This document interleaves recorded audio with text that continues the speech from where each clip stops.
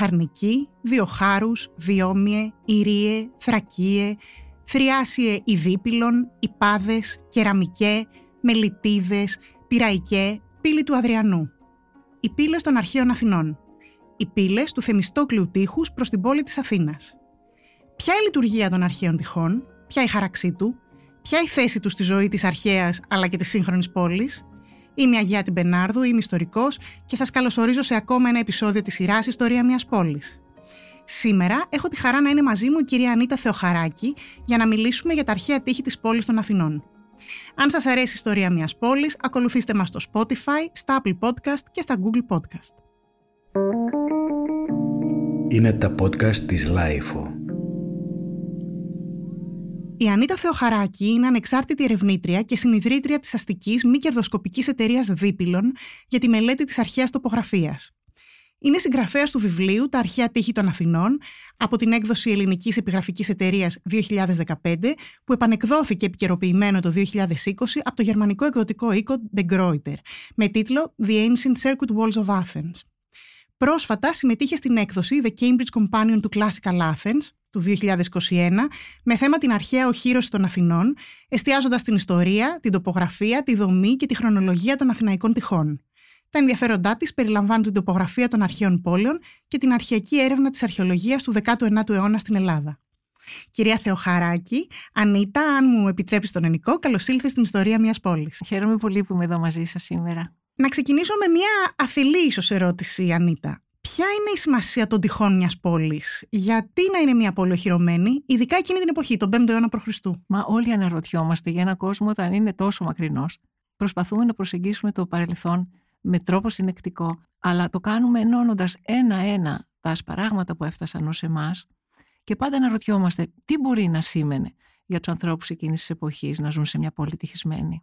Οι αρχαίες πόλεις ήταν μικρές αυτόνομες κοινότητες.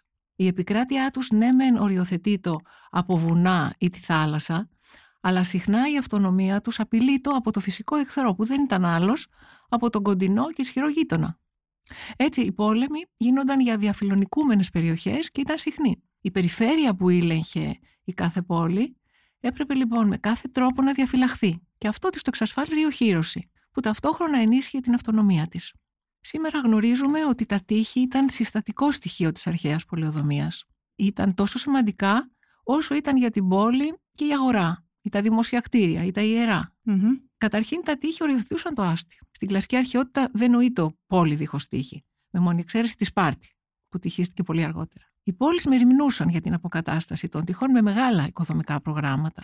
Από τις αρχαίες επιγραφές μαθαίνουμε ότι ένα πρόγραμμα αποκατάστασης των τειχών διαρκούσε περίπου 4 χρόνια. Ίσως οι οχυρώσεις ήταν το πιο πολυδάπανο δημόσιο έργο της αρχαιότητας και η ανέγερση ή η αποκατάσταση μιας οχύρωσης απαιτούσε κολοσιαία συλλογική προσπάθεια του ανθρώπου. Αλλά τα τείχη φαίνεται πως λειτουργούσαν και σαν σύμβολο ισχύος, γιατί ήταν μνημιακές κατασκευές, επιβάλλονταν με τον όγκο τους, το στέρεο υλικό τους, την ανθεκτική δομή τους, αλλά και την έκταση που καταλάμβαναν στο χώρο. Όσο ήταν καλοχτισμένα και φροντισμένα, τόσο αυτό αντικατόπτριζε το μεγαλείο μιας πόλης. Αυτό τουλάχιστον ήταν που πίστευε ο Αριστοτέλης, που έλεγε ότι τα τείχη δεν εξυπηρετούσαν μόνο τις πολεμικές ανάγκες, αλλά υπήρχαν και για να ομορφαίνουν την πόλη. Ο Πλάτων όμως δίχως τείχη οραματιζόταν την ιδανική πολιτεία. Δίδασκε στους πολίτες ότι προστατευόμενοι καθώς ήταν μέσα στα τείχη δεν θα έβγαιναν ποτέ στη μάχη να πολεμήσουν με ανδρεία. Και έλεγε ότι μακριά από την παραδοσιακή σύγκρουση ανάμεσα σε φάλαγγες θα καταντούσαν δειλοί και μαλθακοί. Θα ήθελα να ξεκινήσουμε από την αρχή, να το πιάσουμε, από τις πηγές και τα κατάλοιπα. Τι γνωρίζουμε από τα αρχαιολογικά τεκμήρια και από τις αρχαίες πηγές για τα αρχαία τείχη των Αθηνών? Πρώτα απ' όλα έχουμε τις επιγραφές που διασώζουν τα επίσημα κείμενα της πολιτείας χαραγμένα πάνω σε λίθο, όπου συχνά καταγράφονται πολύ συγκεκριμένες πληροφορίες για την αποκατάσταση και την ενίσχυση των τειχών. Όπως για παράδειγμα έχουμε συμβόλαια με τους εργολάβους, έχουμε τεχνικές προδιαγραφές του έργου, έχουμε χρονοδιαγράμματα, έχουμε τα ενδεχόμενα πρόστιμα για τους αναδόχους και πολλά άλλα. Έχουμε έως και τιμητικά ψηφίσματα των ανδρών που με το έργο τους συνέβαλαν στη σωτηρία της πόλης. Αλλά οι περισσότερες πληροφορίες που έχουμε για την οχύρωση είναι βέβαια από την αρχαία γραμματεία. Και ξεχωρίζει η εξιστόρηση του Θουκυδίδη για την ανέγερση του θεμιστόκλειου τείχους. Θέλεις να μας πεις λίγα λόγια για αυτή την ιστορία? Ας πάρουμε τα πράγματα από την αρχή. Ένα χρόνο μετά την ναυμαχία της Σαλαμίνας, το 479 π.Χ., οι Αθηναίοι επιστρέφουν στην πόλη τους αμέσως μετά την αποχώρηση των Περσών και τη μάχη των Πλατεών και βρίσκουν ερείπια. Βρίσκουν τους ναούς καμένους, τα τείχη γκρεμισμένα και από τα σπίτια των ανθρώπων έστεκαν όρθια μόνο εκείνα που είχαν χρησιμεύσει ως καταλύματα των Περσών. Και πρωταρχική μέριμνα του Θεμιστοκλή ήταν το χτίσιμο των τειχών. Οι Αθηναίοι έπρεπε να κινηθούν γρήγορα, ώστε να φέρουν τους συμμάχους πρώτη τελεσμένου γεγονότος. Οι Σπαρτιάτες είχαν στείλει αντιπροσώπους στην Αθήνα για να δηλώσουν την άρνησή τους στην τύχη των Αθηνών, γιατί και αυτοί φοβούνταν το μέγεθος του στόλου των Αθηναίων μετά την ναυμαχία της Σαλαμίνας. Ο Θεμιστοκλής φεύγει, πάει στη Σπάρτη και δεν παρουσιάζεται αμέσως στους εφόρους να εξηγήσει τι γίνεται, αλλά καθυστερεί, έως ότου βεβαιωθεί πως τα τείχη είχαν φτάσει σε τέτοιο ύψος ώστε να παράσχουν την αναγκαία άμυνα. Μάλιστα. Το τείχος χτίστηκε πολύ βιαστικά, μας λέει ο Θουκυδίδης, και για την ανέγερσή του επιστρατεύτηκε όλος ο πληθυσμός της πόλης. Άντρες, γυναίκες και παιδιά, ώστε να βοηθήσουν όλοι όπως ο καθένας μπορούσε καλύτερα. Και λόγω του επίγοντος του εγχειρήματος, οι αρχές τότε επέτρεψαν να πάρει ο καθένας ό,τι έβρισκε μπροστά του για να βοηθήσει το χτίσιμο. Ακόμα και πέτρες από τάφους των προγόνων τους. Ήταν μια απίστευτη και πολύ συγκινητική προσπάθεια μέσα στην αγωνία τους να προλάβουν. Και πολλοί υποστορικοί πιστεύουν μάλιστα ότι αυτές οι εργασίες κράτησαν μόλις 20 μέρες. Αλλά αυτό που είναι πολύ εντυπωσιακό είναι ότι αυτές οι πληροφορίες που έχουμε από το Θουκυδίδη φανερώνονται ακριβώς όπως τα έγραψε στην ιστορία του πάνω στα ίδια τα ευρήματα της αρχαιολογίας. Καταλαβαίνετε την έκπληξη και τον ενθουσιασμό των πρώτων ανασκαφέων του θεμιστόκλειου τείχους στις αρχές του 20ου αιώνα, όπως για παράδειγμα του Νόακ, που ήταν ένας Γερμανός αρχαιολόγος, από τους πρώτους που έσκαψαν δίπλα στην Ιερά Πύλη στον Κεραμεικαί το 1905. Όταν τα τμήματα του τείχους που οι αρχαιολόγοι τότε έβγαζαν από το χώμα και αυτά ήταν καλά φυλαγμένα για αιώνες, είχαν ακριβώς τη μορφή που είχε περιγράψει ο Θουκυδίδης. Δηλαδή ήταν λίθοι, προσεκτικά διαλεγμένοι και τοποθετημένοι ο ένας δίπλα στον άλλον, προερχόμενοι από κτίρια και κατασκευές της αρχαϊκής εποχής, που είχαν προφανώς διαλυθεί και κατεδαφιστεί από τους Πέρσες. Στο υπόγειο της πολυκατοικίας, στην οδό Ερεχθείου 20, όλα αυτά είναι ξεκάθαρα. Βλέπει κανείς καθαρά την ξύλινη βάση του τείχους, τη θεμιστόκλεια φάση, την πρώτη δηλαδή, με όλα αυτά τα διαφορετικά υλικά δομής, που είχαν διαλεχτεί προσεκτικά ένα-ένα από γκρεμισμένα και κατεστραμμένα κτίρια της περιοχής. Και φαντάζομαι ότι μετέπειτα πηγές μιλάνε και για τις καταστροφές, σωστά? Σωστά, πολύ ωραία. Ας δούμε τώρα τι λένε για τις καταστροφές των τειχών και ποιες είναι αυτές οι πληροφορίες που έχουμε, αλλά θα σας δώσω ένα παράδειγμα από τον Πλούταρχο για την καταστροφή του τείχους το 86 π.Χ. από το Ρωμαίο στρατηγό Σύλλα. Μάλιστα. Η πόλη ως τότε είχε διατηρήσει σχετική αυτονομία στις εσωτερικές υποθέσεις της για μεγάλο χρονικό διάστημα, μέχρι τη στιγμή που αποσκύρτησε από τη Ρώμη για να πολεμήσει στο πλευρό του Μηθριδάτη, του βασιλιά του Πόντου, κατά τον πρώτο Μηθριδατικό πόλεμο. Αυτό ήταν 88 με 84 π.Χ. Αυτή όμως η πράξη οδήγησε στην πολιορκία της πόλης από το Σύλλα, που αποσκοπούσε στην παραδειγματική τιμωρία των Αθηναίων. Όπως μαρτυρεί ο Πλούταρχος, ο στρατός του Σύλλα, αφού κατέσκαψε και ισοπαίδωσε το τμήμα ανάμεσα στην Πειραϊκή και την Ιερά Πύλη, κατά τα μεσάνυχτα μπήκε ορμητικά μέσα στην πόλη, προξενώντας φρίκη, υπό τους ήχους πολλών σαλπίγκων. Την πολιορκία ακολούθησαν η λαιλασία και η σφαγή. Οι καταστροφές αυτές που υπέστησαν τα κτίρια της πόλης τότε ήταν ανυπολόγιστες, όπως επιβεβαιώνεται και από την αρχαιολογική έρευνα που τεκμηριώνει τα στρώματα της καταστροφής. Και έχουμε και στοιχεία για την καθημερινότητα στη ζωή της πόλης. Ναι, πράγματι έχουμε πολλές μνήες και από τον Πλάτωνα, που είναι πολύ ενδιαφέρουσες, που έχουν και ένα τοπογραφικό χαρακτήρα, που συνδέουν την καθημερινή ζωή στην τυχισμένη πόλη. Παραδείγματος χάρη, ακολουθούμε νοερά το Σοκράτη να βαδίζει στο δρόμο που ένωνε τη σημερινή Ακαδημία Πλάτωνος έως τη θέση όπου τοποθετείται το αρχαίο γυμνάσιο του Λυκείου. Σήμερα είναι ο αρχαιολογικός χώρος στην οδό Ριχίλης. Μάλιστα. Στην εισαγωγή του Λύσιδος του Πλάτωνος, ο Σοκράτης διηγείται: πήγαινα από την Ακαδημία κατευθείαν προς το Λύκειο, από το δρόμο που περνά έξω από το τείχος, ακριβώς δίπλα του. Η οδός όπου βάδιζε περιέτρεχε το τείχος από την εξωτερική του πλευρά. Ήταν αυτό που λένε σήμερα οι αρχαιολόγοι η εξωτερική περιφερική οδός του τείχους. Και ένα τμήμα αυτής της οδού που βάδισε ο Σωκράτης διατηρείται ανέπαφο σήμερα στο υπόγειο του κτηρίου επί της οδού Αριστίδου, στη γωνία με την οδό Πεσμαζόγλου. Οι περιφερικές οδοί ήταν δύο. Η μία ήταν ακριβώς μέσα από το τείχος και η άλλη ακριβώς έξω από το τείχος. Και αυτοί οι δρόμοι εξυπηρετούσαν στην κυκλοφορία διαμέσου των πυλών, συνδέοντας μεταξύ τους τα διάφορα μέρη της πόλης. Είναι συναρπαστικό ότι συζητώντας για το τείχος, του οποίου τη χάραξη τη γνωρίζουμε, θα μας την πεις και εσύ, θα μας την εξηγήσει λίγο αργότερα, μας ακούγονται εδώ φράσεις όπως η οδός στην οποία βάδισε ο Σωκράτης. Δηλαδή το ξέρουμε ότι στις οδούς που περπατάμε σήμερα βαδίσανε όλοι αυτοί οι άνθρωποι, απλά το τείχος μας επιτρέπει σε ένα βαθμό, φαντάζομαι αν ήταν, να καταλάβουμε και ακριβώς πού πατούσαν αυτοί οι άνθρωποι. Αυτό είναι πολύ εντυπωσιακό. Θέλω να σε ρωτήσω εδώ ακριβώς αυτό. Ποια ήταν η βασική δομή της οχύρωσης, δηλαδή ποια ήταν τα στοιχεία που την απαρτίζουν? Ναι, ωραία. Τρία είναι τα βασικά στοιχεία της οχύρωσης. Ήταν το τείχος, το κυρίως τείχος, ήταν το προτείχισμα και η τάφρος. Το τείχος, το κυρίως τείχος, είχε μία πλατιά λίθινη βάση, πάχους 3 μέτρων περίπου, πάνω στην οποία υπήρχε μία ανοδομή από ομές πλίνθους. Αυτή ήταν η πρώτη ύλη της ανοδομής, δηλαδή ο πυλός. Αυτό ήταν το κυρίαρχο στοιχείο της μορφής του τείχους. Γι' αυτό και ο Πλάτων είχε αποκαλέσει τα τείχη γήινα. Mm-hmm. Τώρα, την άμυνα του κυρίως τείχους ενίσχυε η παρουσία του προτειχίσματος, που ήταν ένα δεύτερο ισχυρό τείχος, αλλά μικρότερο σε πάχος. Και υπήρχε η αμυντική τάφρος, που είχε βάθος που πολλές φορές έφτανε έως και τα 11 μέτρα και το πλάτος πολλές φορές έφτανε τα 12 μέτρα. Μάλιστα. Και αυτή η τάφρος, το όριγμά της περιέβαλε το προτείχισμα και παρακολουθούσε την πορεία του κυκλικά. Θέλω πάλι να γυρίσουμε στη ζωή της πόλης, όπως την ξέρουμε και όπως την μαρτυρούν οι πηγές, και να σε ρωτήσω ποια ήταν η χρησιμότητα ή ο ρόλος, αν θες, των τειχών αυτών στα μεγάλα εμβληματικά γεγονότα της ζωής της πόλης των Αθηνών, για παράδειγμα στο Πελοποννησιακό πόλεμο. Ναι, μεγάλη χρησιμότητα των τειχών, είναι προφανές αυτό, και ιδιαίτερα εκείνη την εποχή που αναφέρεις, ειδικά τα μακρά τείχη, που ήταν τα τείχη που ένωναν το άστι των Αθηνών με το κύριο λιμάνι της πόλης του, που ήταν ο Πειραιάς. Αυτά ήταν που έσωσαν ουσιαστικά τους Αθηναίους όσο κρατούσε ο Πελοποννησιακός πόλεμος. Mm-hmm. Όταν άρχισε αυτός ο πόλεμος το 431, το σύστημα των Αθηναίων, το οχυρωματικό, είχε 3 μέρη και ήταν ένα κλειστό σύστημα οχύρωσης.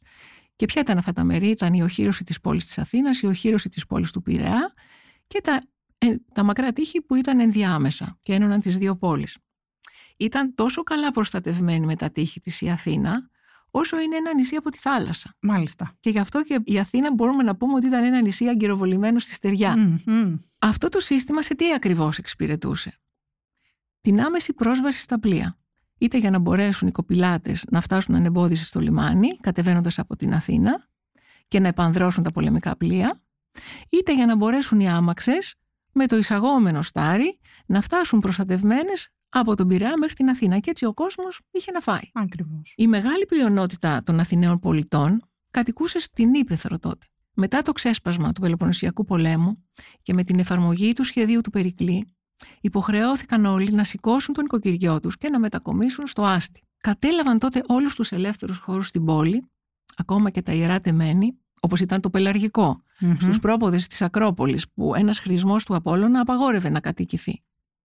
Όμως ούτε το άστι τους χωρούσε και έτσι αναγκάστηκαν να διασκορπιστούν στα μακρά τείχη, ανάμεσα στο βόρειο και στα τείχη του Πειραιά.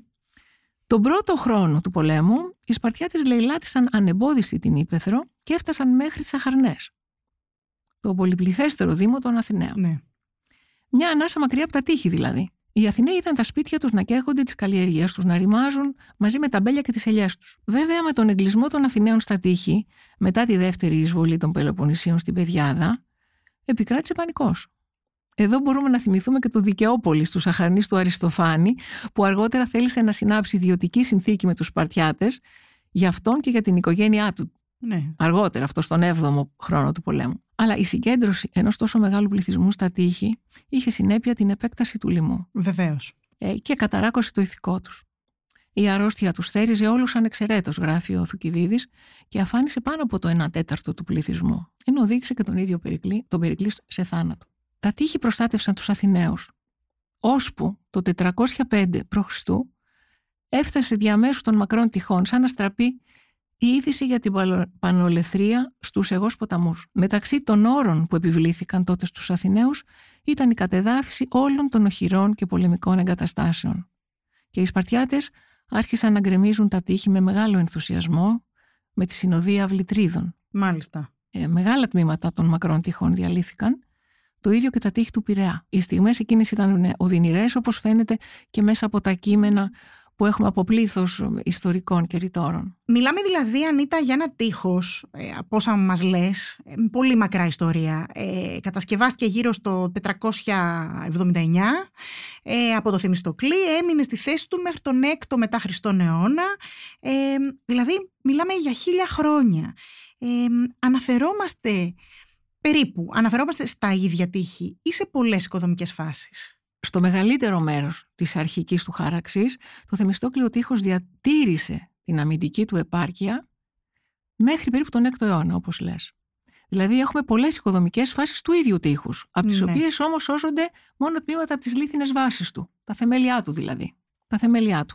Δεν σώζονται ορατά κατάλοιπα των πλήνθινων ανοδομών και άμα θες μπορώ να σου πω για ποιο λόγο δεν σώζονται. Ναι, βεβαίως. Ναι, γιατί όταν ένα τείχος επισκευαζόταν και το θεμιστόκλειο επισκευαζόταν συνεχώς, πρώτα απομακρυνόντουσαν τα κατάλοιπα του παλαιού πλήνθινου τείχους. Μάλιστα. Μετά ανύψωναν τους δύο παλαιούς εξωτερικούς τείχους, συμπλήρωναν το κενό ανάμεσά τους με μια παχιά στρώση λίθων και με χώμα. Η επιφάνεια της νέας λίθινης βάσης ευθυγραμμιζόταν από πάνω και εκεί χτιζόταν το νέο πλήνθινο τείχος. Ένα τείχος που τώρα δεν είναι ορατό το πλήνθινο κομμάτι του. Mm-hmm. Οπότε αυτό που βλέπουμε τώρα, για παράδειγμα, στον αρχαιολογικό χώρο του Κεραμεικού είναι το αποτέλεσμα της ανασκαφής των λίθινων βάσεων, των διαδοχικών λίθινων βάσεων που χτίστηκαν πάνω στο έδαφος του 5ου αιώνα π.Χ. Άρα μιλάμε για το ίδιο τείχος, αλλά όχι ακριβώς για το ίδιο τείχος. Για το ίδιο τείχος εκεί που διατηρήθηκε στην ίδια χάραξη. Αλλά υπάρχουν και κομμάτια του τείχους που κάποια στιγμή έπεσαν σε αχρηστία και αντικαταστάθηκαν από νέες οχυρώσεις. Ναι. Αυτές οι περιπτώσεις είναι το διατύχισμα πάνω στους 3 δυτικούς λόφους, το λόφο του Φιλοπάπου, το λόφο της Πνίκας και το λόφο των Πνικών ή του Αστεροσκοπίου. Μετά, εκτός από αυτό, έχουμε και το Βαλεριάνιο, 3ο αιώνα μετά Χριστόν. Και μετά... Τώρα, το Βαλεριάνιο δεν άντεξε όταν μπήκαν στην πόλη οι Έρουλοι το 267. Οι Αθηναίοι παραδόθηκαν και μετά από 15-20 χρόνια εκεί περίπου, μετά την επιδρομή των Ερούλων, οι Αθηναίοι αντί να επισκευάσουν τον Βαλεριάνιο περίβολο, χτίσαν ένα άλλο τείχος που περιέβαλε την περιοχή βόρεια και νότια της Ακρόπολης, το λεγόμενο Ιστερορωμαϊκό. Αυτό όμως άφησε απροστάτευτη για πρώτη φορά στην ιστορία της πόλης την αρχαία αγορά. Κατάλαβα. Έχω την εξής απορία που νομίζω ότι προκύπτει αν κανείς σκεφτεί ότι σήμερα, τουλάχιστον εδώ στην Αθήνα, δεν ζούμε σε μια τυχισμένη πόλη. Είναι και αυτή η ερώτηση αφελής, Ανίτα. Τι περιέκλειαν τα τείχη, δηλαδή τι υπήρχε μέσα και τι τελικά έμενε απ' έξω? Ωραία, καθόλου αφελής, γιατί κανένας δεν ήξερε προτού τα μελετήσει αυτά τα πράγματα. Λοιπόν, τώρα μέσα στη ζωή της τυχισμένης πόλης ήταν η ζωή στη δημόσια σφαίρα. Δηλαδή εκεί ήταν η αγορά, το θέατρο, το οδείο, εκεί ήταν τα δικαστήρια. Τα τείχη φυσικά προστάτευαν τα σπίτια των ανθρώπων που ζούσαν σε πυκνούς οικιστικούς πυρήνες, πολύ συχνά κοντά στα τείχη και τις πύλες του. Έξω από τα τείχη έχουμε τα νεκροταφεία. Αυτά είχαν αναπτυχθεί εκατέρωθεν των κεντρικών οδικών αρτηριών που περνούσαν μέσα από τις πύλες. Ξέρουμε το νεκροταφείο του Κεραμεικού ή το δημόσιο σήμα στο δρόμο προς την Ακαδημία. Αυτά ήταν έξω από τα τείχη. Όλα τα νεκροταφεία ήταν έξω από τα τείχη μετά το χτίσιμο του θεμιστόκλειου τείχους. Όλη η περιοχή μεταξύ των οδών Σταδίου και Πανεπιστημίου, από την πλατεία Συντάγματος μέχρι την οδό Κοραή, εκεί ήταν απλωμένο το μεγάλο κλασικό νεκροταφείο. Μετά έχουμε το νεκροταφείο του Κινοσάρους, που είναι στην περιοχή του Αγίου Παντελεήμονος, στην οδό Καλλιρόης. Μάλιστα. Και έχουμε και στα δυτικά, έξω από τη Φαλιρική Πύλη, ένα άλλο μεγάλο νεκροταφείο που έφτανε μέχρι την Λεωφόρο Συγκρού. Έχουμε λοιπόν καταρχήν τα νεκροταφεία. Ωραία. Έξω από την πόλη όμως έχουμε και τα λουτρά. Τα λουτρά της πόλης, που ήταν η μεγάλη αγάπη των Αθηναίων. Και η εμπορική κίνηση της Αθήνας συνέβαινε και αυτή εντός και εκτός των τειχών, εργαστήρια κτλ. Ναι. Λοιπόν, έχουμε τα εργαστήρια και τους κλιβάνους για την όπτιση των Αγγείων, που αυτά ήταν έξω από τα τείχη, γιατί κατά κανόνα έπρεπε να προστατευτεί η πόλη από την πιθανότητα μιας πυρκαγιάς. Μάλιστα. Οπότε Βέβαια, ο κεραμικός είναι ο κατεξοχήν χώρος. Έχουμε και μια άλλη ομάδα εργαστηρίων στην περιοχή των Πετραλώνων, ανάμεσα από τα μακρά τείχη. Έχουμε βρει πολλά κατάλοιπα εργαστηρίων στις οδούς Δημοφόντος, Δωριαίων, Τρών, πολλά. Και αυτό που θέλω να φανταστούμε είναι ότι από εκεί, επειδή περνούσε ο δρόμος που οδηγούσε στον Πειραιά, το μέρος ήταν ιδανικό για τους κεραμείς. Γιατί αυτοί διευκολύνονταν να παραλάβουν τις πρώτες ύλες για τα αγκία τους και να τα προωθήσουν μετά στα εμπορικά πλοία. Ναι. Και εκεί μπορούμε να φανταστούμε μια πολύ θορυβώδη γειτονιά. Είχε πολύ ζωντάνια αυτός ο τόπος. Γιατί έξω από την πόλη και από τα τείχη ήταν οι προμηθευτές των πρώτων υλών των κεραμικών εργαστηρίων, οι αγκιοπλάστες, οι ζωγράφοι, το ίδιο το εργατικό δυναμικό που κινείται καθημερινά για να πάει από το σπίτι του διαμέσου των πυλών στα εργαστήρια και που κινείται μέσα στα εργαστήρια και στις αυλές τους εμπόρους που πήγαιναν εκεί και όλους όσοι αγόραζαν αγκία για τον νοικοκυριό τους. Και τα ιερά της πόλης. Ναι, ιερά έχουμε και μέσα και έξω από την πόλη. Αυτά που ήταν έξω είχαν σκοπό να αποτρέψουν όσους κατευθύνονταν στην πόλη εχθρικά. Όσα ήταν μέσα στα τείχη, και ήταν πάρα πολλά αυτά τα τείχη που ήταν μέσα στην πόλη, λειτουργούσαν για να προστατεύσουν όσους αναχωρούσαν από το άστι. Αυτά ήταν μικρά παρόδια ιερά, ήταν υπαίθρια ιερά, ήταν τα ιερά της γειτονιάς θα λέγαμε, χτισμένα δίπλα στα σπίτια. Ειδικά όμως στις περιοχές κοντά στις πύλες, που πάντα ήταν πιο ευάλωτες, η παρουσία των ιερών εκεί ήταν αναγκαία. Ναι. Και ειδικά ο Δίας Μιλίχιος λατρευόταν σε πολλά σημεία στην Αθήνα, συνήθως κοντά σε πύλες και σε σημαντικούς δρόμους της πόλης. Ή έχουμε το ιερό του Κόδρου, που ακόμα δεν ξέρουμε που βρίσκεται ακριβώς, στις νοτιοανατολικές παρυφές της πόλης. Αυτό ήταν αφιερωμένο στον τελευταίο βασιλιά της Αθήνας, που με την αυτοθυσία του είχε σώσει την πόλη από τους Δωρείς. Και έξω από τα τείχη φαντάζομαι υπήρχαν και άλλα κτίρια σημαντικά, όπως γυμνάσια. Ναι, οπωσδήποτε βέβαια, αυτό ναι. Τα γυμνάσια της αρχαίας Αθήνας, που 3 είναι αυτά τα γυμνάσια, ήταν η Ακαδημία, στη σημερινή Ακαδημία Πλάτωνος, είναι το Λύκειο, στην οδό Ριγίλης που είναι έξω από τα τείχη, και το γυμνάσιο του Κινοσάρους που ακόμη δεν έχει βρεθεί ακόμα, κάπου στα νοτιοανατολικά της πόλης. Έχεις δουλέψει εκτενέστατα στα τείχη, Ανίτα, και διαβάζω και στο βιβλίο σου, στη διατριβή, ότι έχουν εντοπιστεί πάρα πολλές θέσεις, σχεδόν 200, 177, μπορεί περίπου. Σε 177 θέσεις έχουν εντοπιστεί τα τείχη λοιπόν των Αθηνών. Είναι, εγώ όπως σε διαβάζω, τα φαντάζομαι σαν ευρήματα σχετικά αποσπασματικά. Θα ήθελες να μας πεις λίγα λόγια για την πορεία αυτού του τείχους, δηλαδή να μας ενώσεις αυτές τις τελείες? Να σας πω πρώτα γιατί είναι αποσπασματικά. Γιατί αυτά τα τμήματα του τείχους βρέθηκαν καταρχήν σε μια μακρά ιστορία της αρχαιολογικής έρευνας τα τελευταία 160 χρόνια και βρέθηκαν επειδή στη συντριπτική τους πλειονότητα προέρχονται από τις λεγόμενες σωστικές ανασκαφές της αστικής αρχαιολογίας, που είναι αναγκαστικές και καταχρηστικά λέγονται σωστικές. Αυτές οι ανασκαφές γίνονται σε οικόπεδα ιδιωτών για να οικοδομηθεί ένα νέο κτίριο ή σε πλατείες για να κατασκευαστούν υπόγειοι σταθμοί αυτοκινήτων, σε χαντάκια για να τοποθετηθούν καλώδια σε δίκτυα κοινής ωφελίας. Και το πρόβλημα με αυτές είναι ότι διεξάγονται κάτω από πολύ πιεστικές συνθήκες και η αποσπασματικότητα των ευρημάτων δεν βοηθάει καθόλου στη μελέτη του συνόλου ενός μνημείου. Ναι. Για το τείχος, το θεμιστόκλειου, να φανταστείτε, ενώ είναι 6,5 χιλιόμετρα, από ό,τι μπορούμε να εκτιμήσουμε σήμερα, το λιγότερο από 1,5 χιλιόμετρο συνολικό μήκος του τείχους, κομματάκι-κομματάκι που έχει βρεθεί, είναι αρκετό για να αποκαταστήσουμε την πορεία του. Πόσες πύλες είχαν τα τείχη των Αθηνών? Οι πύλες που μπορούν να χρονολογηθούν με κάποια ασφάλεια στην περίοδο ανέγερσης του τείχους ήταν 11. Οι 9 από αυτές είχαν προς ανατολισμό τη θάλασσα και αυτό είναι πολύ λογικό αν σκεφτεί κανείς ότι η Αθήνα ήταν πρωτίστως μια ναυτική δύναμη. Και από αυτή την παρατήρηση αποδεικνύεται έμπρακτα ο σχεδιασμός του Θεμιστοκλή. Τώρα, από τις αρχαίες πηγές, αν θέλετε να πούμε για τα ονόματά τους, τα οποία δεν μπορούμε να ταυτίσουμε με ασφάλεια παρά για ελάχιστες πύλες μόνο, τα ονόματα ήταν 10. Ήταν η Ιερά, το Δίπυλο, οι Ιππάδες, οι Αχαρνικοί, οι Διοχάρους, οι Ιτόνιες, οι Διόμειες, οι Δημίες, οι Μελιτίδες και οι Πειραϊκαίες. Μάλιστα. Αλλά ίσως μια πύλη να έχει περισσότερα από ένα όνομα. Και υπάρχει ένα όνομα το οποίο το βλέπουμε χαραγμένο σε ενεπίγραφο λίθο εκμίσθωσης ιερού, ιερού τεμένους που καθορίζει τα όρια του και εκεί υπάρχει η λέξη αλλά δε πύλες. Να ρωτήσω κάτι. Οι πύλες ήταν μονίμως ανοιχτές αυτές ή κλείνανε τη νύχτα? Πώς υπήρχε κάποιο συγκεκριμένο χρονικό εύρος μέσα στη μέρα κατά το οποίο μπορούσες να περάσεις από τη μια μεριά στην άλλη ή όχι? Η αλήθεια είναι ότι για αυτή την ερώτηση δεν υπάρχει σίγουρη απάντηση.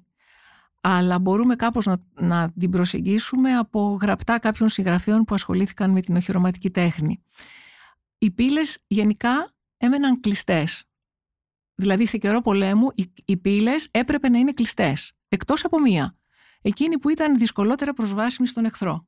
Σε καιρό ειρήνης τώρα, οι πύλες, υπήρχε ένας κανόνας που έλεγε ότι δεν έμεναν ποτέ ανοιχτές τη νύχτα ή όταν ήξεραν ότι πλησίαζε μια εχθρική δύναμη που απειλούσε την πόλη. Οι φύλακες είχαν εξουσιοδοτηθεί να επιτρέπουν την πρόσβαση μόνο σε έμπιστους πολίτες μέσα από μια παρακείμενη πυλίδα, όπως στην Ιερά Πύλη δίπλα υπάρχει μια πυλίδα, ή ένα πορτάκι που ήταν ανοιγμένο στην ξύλινη θύρα της κύριας πύλης, αφού είχαν προηγουμένως δηλώσει το όνομά τους φωνάζοντάς το στους φρουρούς. Μάλιστα. Και το Δίπυλο ήταν βεβαίως η κεντρική πύλη των Αθηνών, σωστά? Η κεντρική πύλη των Αθηνών ήταν πλαισιωμένη από 4 μεγάλους τετράγωνους πύργους. Εκεί κατέληγαν οι μεγάλοι οδικοί άξονες που συνέδεαν το άστι με τον Πειραί και την Ακαδημία. Ήταν το εμβαδός της πολύ μεγάλο, 1800 τετραγωνικά μέτρα, και είχε μια μεγάλη εσωτερική αυλή. Και αυτή η αυλή μάλιστα ήταν το πρότυπο για τις αύλιες πύλες μεταγενέστερων χρόνων. Η αυλή ήταν ανοιχτή προς το μέρος της υπαίθρου και κλειστή προς το μέρος της πόλης. Η αυλή αυτή έκλεινε με 2 θύρες προς το μέρος της πόλης και ήταν η μία δίπλα στην άλλη. Και από αυτές τις θύρες, κατά πάσα πιθανότητα, η πύλη πήρε και το όνομά της. Ο χώρος εξωτερικά της πύλης είχε διαμορφωθεί σε ένα είδος πλατείας. Άρα ήταν εμφανές ότι μιλάμε για μια κεντρική πύλη. Ακριβώς. Και μάλιστα ξέρουμε ότι εκεί, σε περίοδο ειρήνης, λάμβαναν χώρα οι επίσημες εκδηλώσεις της πόλης. Εκεί στάθμευε το πλήθος των Αθηναίων που είχε παραταχθεί για να προετοιμαστεί για την εορτή των Παναθηναίων, προτού η Ιερά Πομπή προς τιμή της Αθηνάς ανηφορίζει στο βράχο της Ακρόπολης. Μάλιστα. Και ο άβλιος χώρος του Διπύλου στεφόταν από επάλξεις και παρήχε σε καιρό πολέμου τη δυνατότητα εγκλωβισμού του εχθρού. Εκεί. Δηλαδή, γιατί υπήρχε η αυλή, δεν ήταν μόνο διακοσμητικό στοιχείο, σε τι εξυπηρετούσε? Ναι, ήταν πολύ, πολύ συγκεκριμένος ο λόγος που η πύλη είχε αυλή. Γιατί αυτός ο τύπος της πύλης με την περίκλειστη αυλή, που ανάγεται και στους μικηναϊκούς χρόνους, ήταν σχεδιασμένος βάσει ενός καθαρά στρατηγικού σχεδίου, το οποίο δεν αλλοιώθηκε με το πέρασμα του χρόνου. Αυτό που κρύβεται πίσω από το σχέδιο είναι η ιδέα της παγίδας σε αδιέξοδο. Δηλαδή ο εχθρός προσπαθεί να κυριεύσει την πύλη, δελεάζεται που βρίσκει αυτό το άνοιγμα και εισέρχεται σε μία αυλή περίκλειστη. Κατάλαβα. Και παγιδεύεται. Και παγιδεύεται εκεί. Πότε εγκαταλείπονται ή καταστρέφονται αυτά τα αρχαία τείχη με την τόσο μακρά πορεία? Ναι, μετά τον 6ο αιώνα μετά Χριστόν δεν μας βοηθούν οι πηγές, ακολουθεί σιωπή για περίπου 5 αιώνες. Και η αρχαιολογική έρευνα για αυτό το διάστημα και αυτή δεν έχει τεκμηριώσει επισκευές των τειχών. Οπότε δεν ξέρουμε ακριβώς πότε περιέπεσαν σε αχρηστία τα τείχη. Το μόνο που είναι σίγουρο είναι ότι είχαν χάσει την αμυντική τους αξία στα μεσοβυζαντινά χρόνια. Ναι.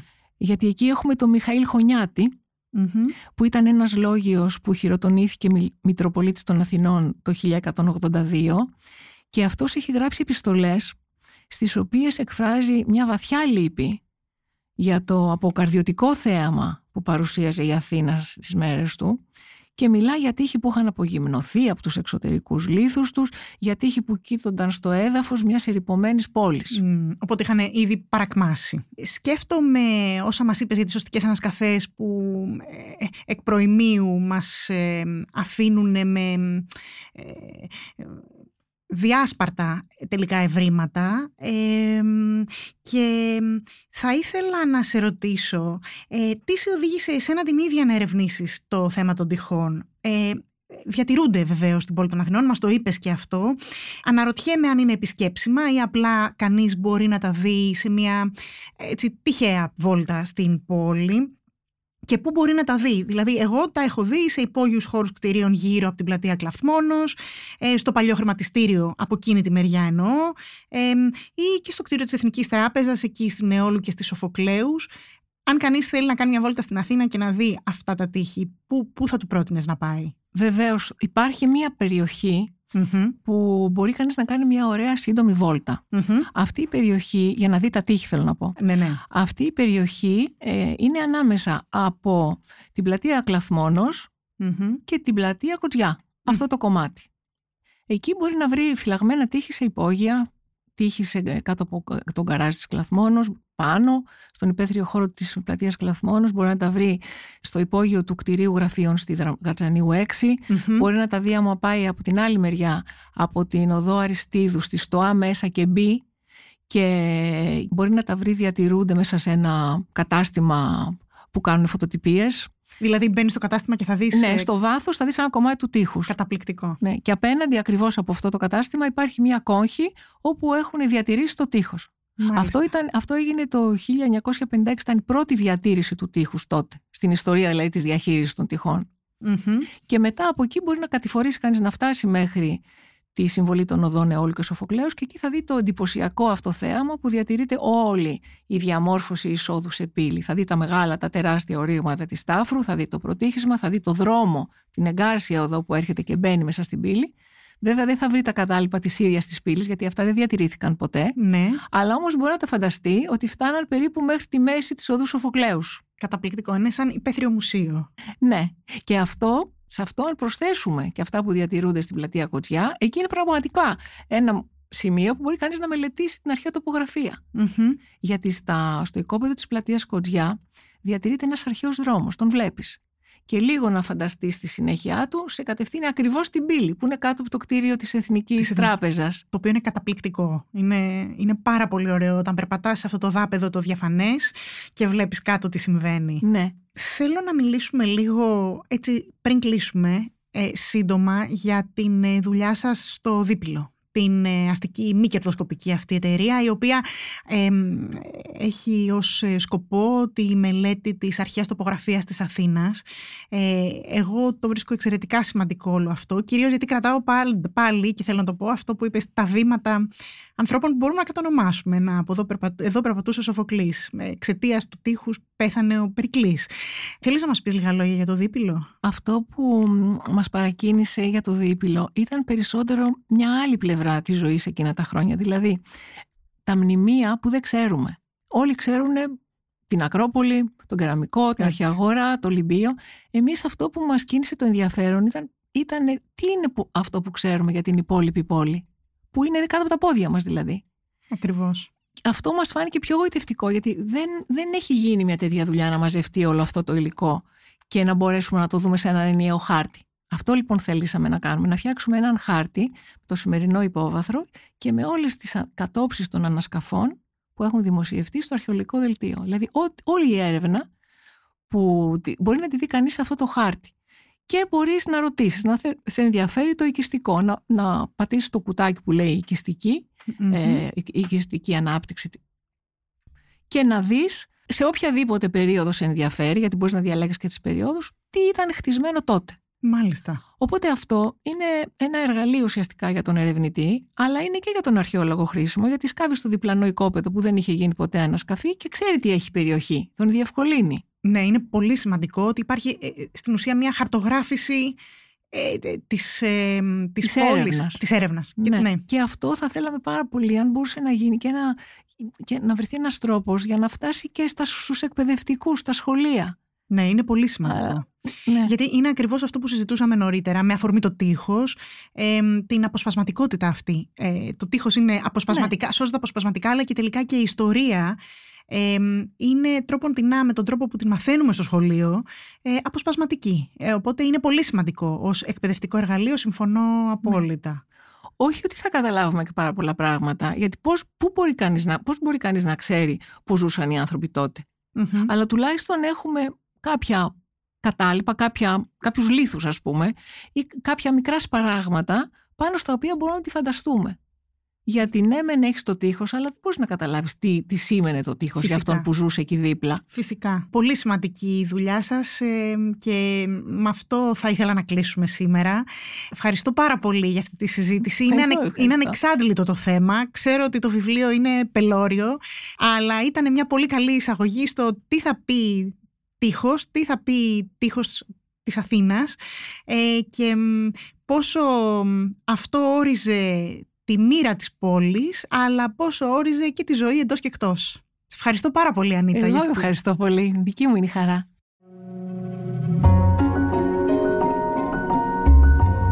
Ακούσατε ακόμα ένα επεισόδιο της σειράς «Ιστορία μιας πόλης» με την κυρία Ανίτα Θεοχαράκη αυτή τη φορά, η οποία μας μίλησε για τα τείχη της αρχαίας πόλης των Αθηνών, τη λειτουργία τους, τη χάραξή τους και τη θέση τους στη ζωή της αρχαίας αλλά και της σύγχρονης πόλης της Αθήνας.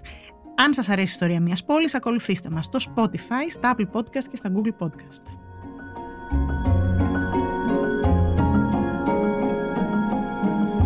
Ηχοληψία, επεξεργασία και επιμέλεια, Φέδωνας Χτενάς και Μερόπη. Ήταν μια παραγωγή της Λάιφο. Είναι τα podcast της Λάιφο.